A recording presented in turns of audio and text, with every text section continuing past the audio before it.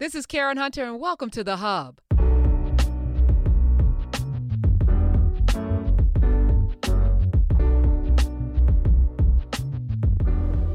Let me welcome somebody in who absolutely wants to see a better world. She is a board-certified preventive medicine and public health physician.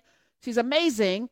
We had her on before it was about a month and change ago, and she was talking about her dad succumbing to COVID-19. And now today I want to have her back because I think she's involved in this vaccine trial. Let me welcome back to the show Dr. Chris Pernell. Welcome back. Good to be here. Good to be here. So much has happened since we last chatted. Please fill us in. Tell us what has happened.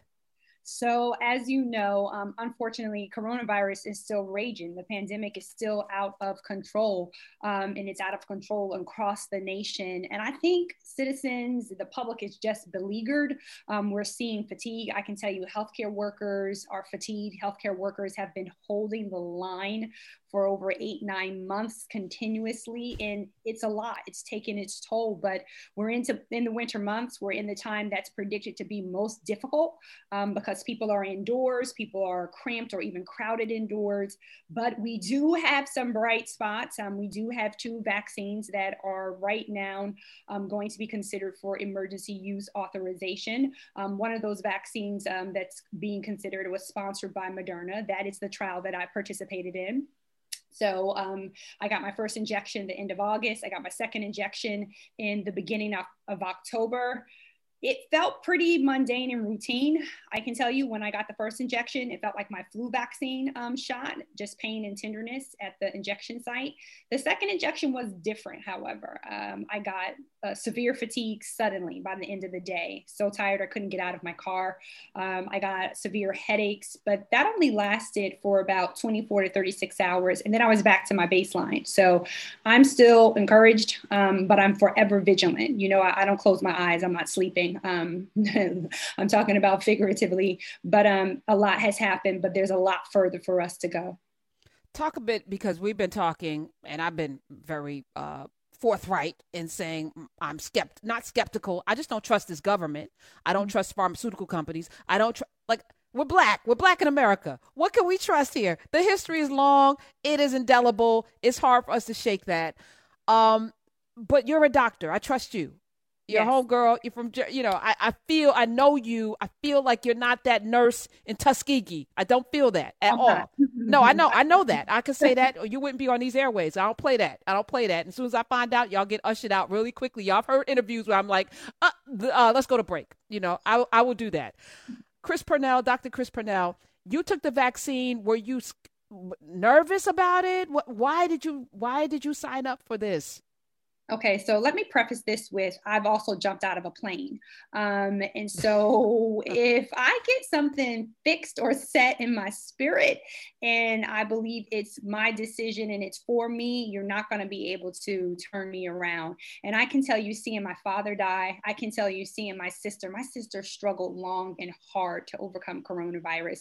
My sister is not back at work. She got first diagnosed in April, the end of April, recently came off of supplemental oxygen. And I just saw so much devastation in my community, Black and brown faces, right? Devastated by this pandemic. And being a public health physician, I believe in public health science. And so this was my way to put those 2 passions together, the passion for my family and my community and the passion for public health. And so I wanted to volunteer. Now, I'm not going to tell you that my family immediately thought it was a good idea.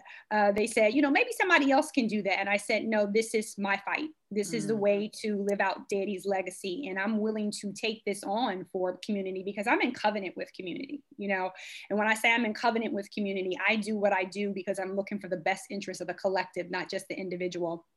And I don't know if I got, the vaccine candidate or if I got the placebo. I can only describe what my experiences were like because it's a double-blinded study, meaning the researcher doesn't know and I don't know. The only person who knows what I got is the person who brought the pharmacist, who brought the dose to me to be prescribed. And so I would do it again. And I think that is a question that all of us who participated asked, would you do this again? And yes, wholeheartedly, I would do this again. I love you. I just want to say that out loud. And I think, again, love is an action word. What you see with Dr. Chris Pernell is love. She acted not for her own advancement, for us. And because I was saying on these airwaves, well, in order for this trial to work, some black people got to be in it. I just know it ain't gonna be me, but somebody got to do it. So let No, me true. just say thank you, thank you, thank you, thank you. The percentage in the Moderna study of black folk, do you know what the Yes, percentage is of? yes. Okay. So Moderna actually paused this trial. It's paused this trial to increase diverse representation. Moderna ended up with over 37% persons of color represented, roughly 20% of that Latinos or Latinx, roughly 10% of that is African Americans, Blacks. Now, that's better than what they had been tracking, and that's better than what some others have done. What you want to see in representation in clinical research, and in particular vaccine trials, you want to see representation that is at least compatible with the representation in the population. So Blacks are roughly around 13% of the population. So you want to see that. And Moderna almost achieved it, right? So there is also a school of thought that you should see a greater representation based upon the disproportionate impact. So you would want to see even more Black and brown persons enrolled, because you want to know, will this particular vaccine be effective in all people? Now, I don't say that because there's going to be some biological difference. I have to be very clear about that and drill down. We need to do away with race-based medicine because it's a fallacy, and it's actually keeping Blacks and browns sicker than they should be. But what we do know is that the conditions in which you live, work, learn, play, worship, pray, and are born impact your health. So we need to know, does the vaccine prevent infection and prevent severe disease in those exposed to those different types of environments? So that's why we need a Black and brown representation. And hopefully, increasingly, as we in medicine, as we in healthcare, we in the academic medical complex, as we demonstrate trustworthiness, will repair and build trust with historically excluded and marginalized communities to be able to win and earn that trust in a realistic way. I would like, and I'm grateful that you said it, but I just have a question. So Black people, vitamin D. Right. Would it be different than white people vitamin D? Do we need the same amount of vitamin D? If not, when you see those BMIs, our bone density, is it the same as what, like, should we weigh the same that they say on those charts, or should we weigh like, so is that not culturally, Right. I used to talk about body composition and body size and BMI a lot, right? I did a lot of work in community around this. So what BMI is just, it is a best estimate of what a healthy weight would be for a given height. What BMI does not do well or is not as effective with is if you have various different body compositions. So it's just one tool. Another way to think about it, what's your abdominal girth? Like, how big is your belly? Measuring your belly, because you can have thick thighs, you can have buttocks, and that not be detrimental to your health. It's actually unhealthy fat, right? Or that very metabolically active fat that's found around your heart, found around your organs, and found around your midsection. So BMI is just one thing. So when we look at people and how there are differences in body composition, yes, those may reflect cultural differences. They may reflect geographical differences, but they don't reflect biological differences. That's what we need to parse down and explain. So for instance, if you see sub-Saharan Blacks and you see Mediterraneans more at risk for thalassemia, sickle cell anemia, on the flip side, there was a conferred protection by having that gene against malaria, right? So through development and through the evolution of man in those different regions, they adapted mechanisms to keep them healthier. Those are not genetic, those are things that are in response to environment. You see the difference? And so when we say that Blacks are inherently different biologically, that's race-based medicine, and that's dangerous. When we say that you can see variety or alteration across people of different ethnic groups, that's legitimate, right? You see how people respond to medicines differently. That's legitimate, because we even know that our genome, it does alter or vary expression in relation to the environment, but we need to move toward more truthful and actual scientific methods, because that's what's going to keep people healthy. So, Doctor, thank you so much for breaking that down, because it really, at least even in my own mind, clarified some misconceptions that I actually had. And I think your example about sub-Saharan African regions and that being an environmental adaptation as opposed to a biochemical or biophysical, whatever sort of difference, that I think that means a lot. And it certainly clarifies a lot for me. I'm curious about the time frame for the vaccine trials. I just glanced down at my phone, and one of my good girlfriends had sent me a screenshot of Governor Cuomo's proclamation that we should not allow the Black and brown communities that were most devastated by this virus to be the last in line. They should be the first. We should employ the churches. We should employ community-based groups. And she was like, are they trying to get us? Like, she's literally trying to, figure out, like, why now are you trying to center Black people when you have decentered Black people, virtually the entire time you've been in office? That's another political question. That's my comment, not yours. My question for you is, what is the typical length of time for a vaccine trial? And how does the length of time that this particular vaccine has been tested, how does that compare to what we would normally see if we weren't dealing with the pressures of a worldwide pandemic and the need for a rush time frame? So that's a very important question, and I'm glad that you asked it. So typically you could see vaccine development happening across 7 to 10 years, right? So that could be a standard. There's variation among that. Even some vaccines were developed as soon as 4 years. What we're looking at, let's start it by saying 2 different factors that allow these particular trials to be developed at a quicker pace. One, the federal government put money into the vaccine trial process. The federal government infused $9.5 billion, which removed financial disincentives for drug makers not to have the most efficient process. So for instance, you would work on testing.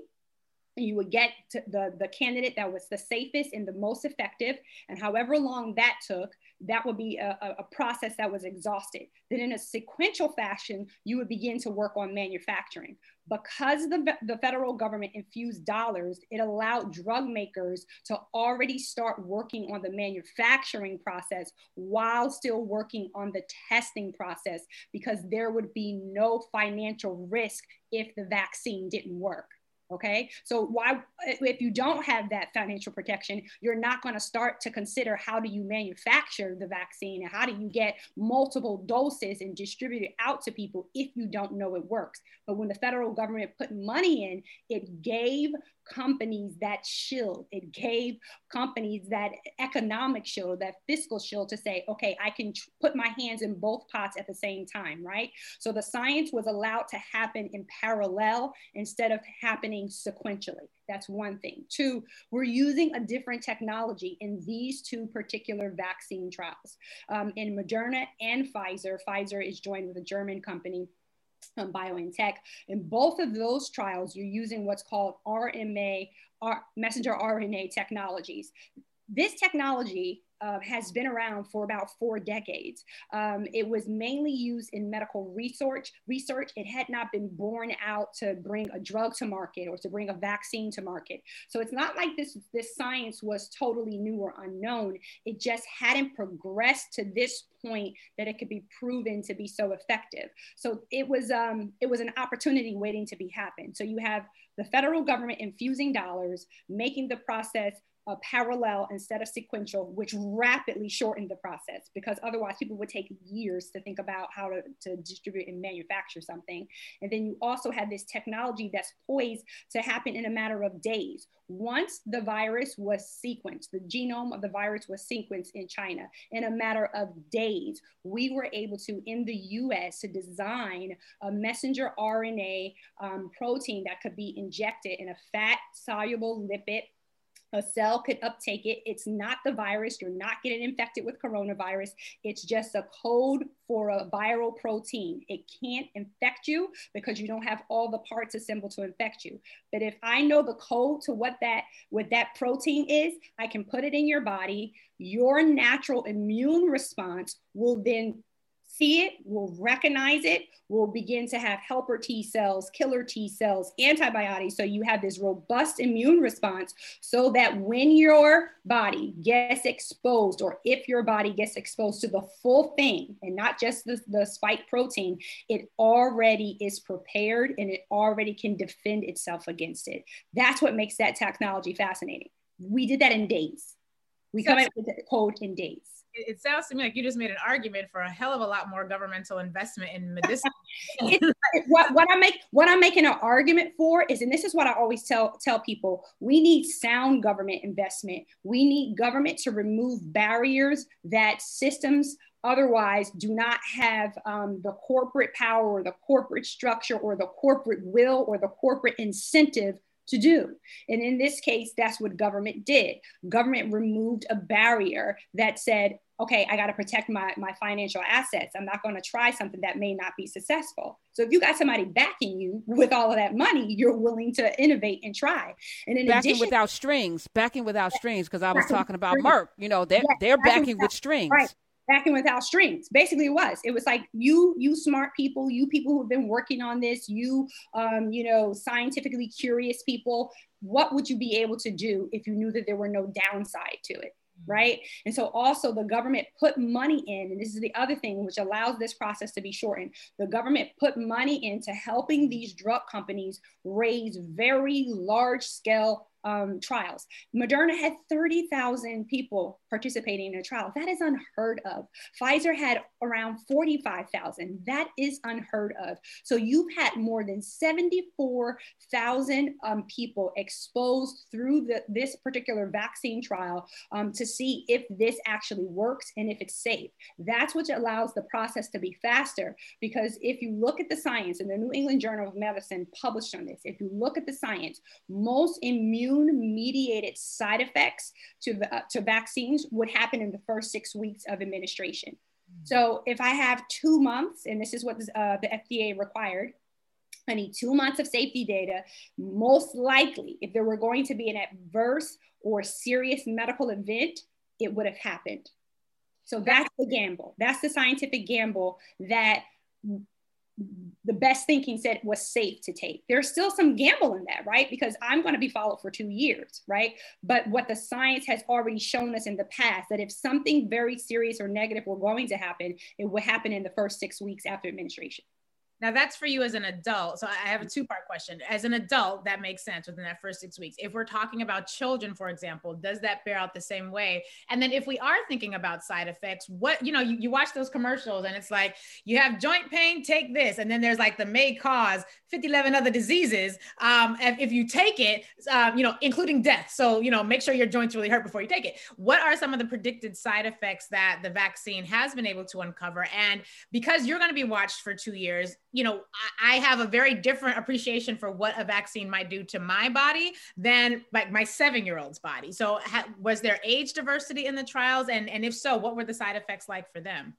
Okay, so let's talk about the general side effects. So this vaccine is something that we describe as reactogenic, meaning that you can get pain at the injection site, you can get redness at the injection site, you can get tenderness at the injection site, you can get headaches, you can actually develop a runny nose, you can develop cough, you can develop fever. So it means that the part of the response to you taking on whatever that novel agent is, it produces a reaction in your body. But are those responses, are those side effects with an appropriate reason of a risk-benefit ratio?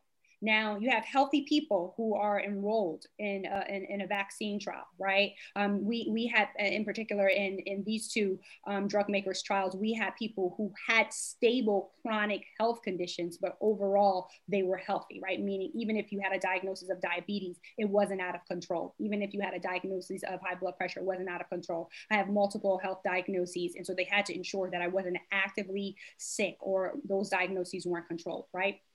So you were able to look at elderly persons. The trials had a decent amount of elderly representation. I think Moderna had upwards of about 25% were 65 or older. And the trial also had a decent amount of representation of people who had chronic health conditions. And those were the types of side effects that we saw. Before I enrolled in the phase 3, so what I was enrolled in was a phase 3 vaccine trial. There was data from phase 1.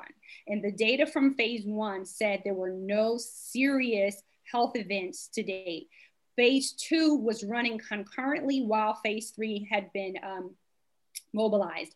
But phase 2 to date, by the time I got my injection in August, they didn't have anyone who had had a serious medical event. Now remember that fact that I told you, most reactions happen in that 6-week window. So if you're thinking about worst case scenario, what are the worst things that could happen? If that's not happening at that point, it gives you a sense that the potential benefit is greater in more of an upside than the potential risk. Now, the question about younger people, you had to be 18 or older to participate in the vaccine trials, and rightfully so, right? Because we're dealing with a novel technology. We're dealing with something that was very destructive, and you don't normally put children at risk with those many unknowns unless you have a child with disease and they're participating in some experimental drugs for therapeutics, something of that nature.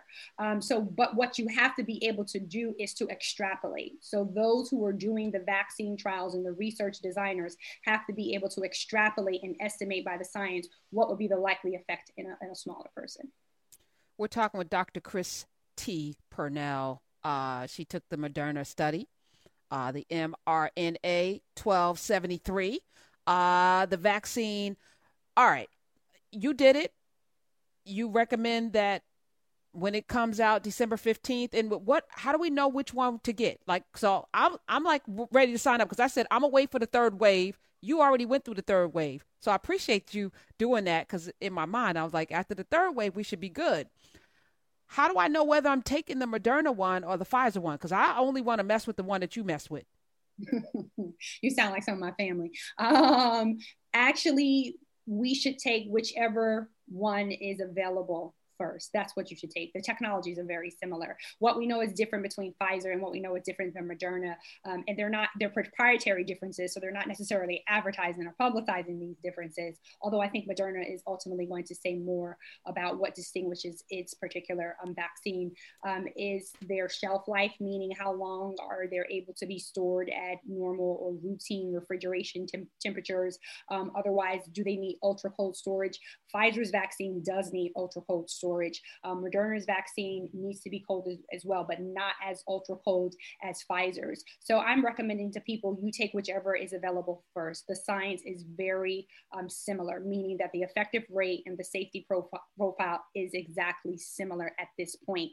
What's happening right now is because Moderna paused, Pfizer got out of the gate before them to the EUA.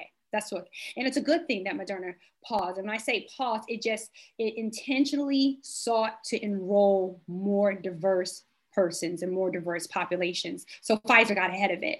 And so it may bear out that one is more effective in a particular person, because remember, it's still an individual. You can have different things about you that makes one thing more effective than another. But if you look across a whole population-wide, they're all intents and purposes identical. So I tell people, you get whichever one is available first to the public. And remember, there are other trials still ongoing. There will be other types of vaccines around coronavirus that come to the market that are not using the messenger RNA technology. One that people are really in tune with is J&J, Johnson & Johnson, because that's investigating whether or not you could just have one dose, meaning one injection, and it's just as effective and it's just as safe as the two. So right now, what you're seeing happening is that Pfizer's EUA is December 2nd, so emergency use authorization.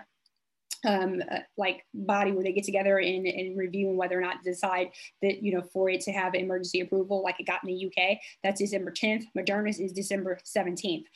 By December 15th at latest right now, it's projected that Pfizer is going to have doses out. I think within the first week, it's been reported in the press, Pfizer said it would have 6.4 million doses ready. And that's a result of the government allowing people to work on manufacturing while working on the testing. And two, two, by the end of December, we'll probably have about 20 million doses. The only people who are eligible under that emergency use authorization as a priority 1A are healthcare workers and those who are working or living in long-term care facilities. Now, ACIP, right, that advisory Committee on Immunization Practices under the CDC released its recommendations and guidelines. And I wasn't surprised that healthcare workers are in that priority one all across the state of New Jersey. You've heard the commissioner and in the public on press talking about New Jersey's going to be ready to deploy to its healthcare workers. We should offer the vaccine to our healthcare workers because they bear a larger risk by exposure, by the nature of their work. We should offer the vaccine to those living in long-term care. There are still some concerns about, the very elderly and the very frail. Will it be as effective? Right now, Moderna's science and Pfizer's science saying it should be as effective, but we'll bear that out. So there's still a lot in flux, but most of it is encouraging to me, and we have to all continue to hold the line. So I've heard by many doctors that a vaccine is not a cure. It's not a cure. It's not a cure. So you can still catch corona. You can still catch coronavirus. Right. And do you have? Go ahead. Yes. Go ahead, Dr. Pernell. So the FDA, and the science is truly potentially mind-blowing. If this messenger RNA science, as it is suggestive of this data, if this proves out, it's going to be a game changer. It's going to be a game changer in how we can treat other conditions like therapeutics, not just vaccines and interventions, like can it be curative, right? So if you think about what FDA said, if you took the vaccine in that population, in that trial population, it should reduce your risk of developing coronavirus or the severity of coronavirus by 50%. Both Pfizer and Moderna's vaccine said they reduced that risk by 95%. That's like unheard of in vaccine science. So for most persons, it should reduce infection. In Moderna, they were able to say that nobody who participated in the vaccine arm got severe infection. So they're touting, look, this could be 100% effective against reducing severe disease, 95% effective against reducing any disease, but 100% effective against severe disease. We'll see if that bears out. But that's miraculous. That's on the level of miraculous, right? So if that's true, that means that you would have strong protection. We don't know how long the immunity lasts. There are studies that are being done. Those studies are suggestive that immunity is at least 6 months, maybe 8 months, and perhaps a year. So that's good. It could mean something like the flu, right? You need to get an injection every year and that you would be protected. Having a vaccine does not mean that you don't have to practice the public health measures and guidelines that keep you safe.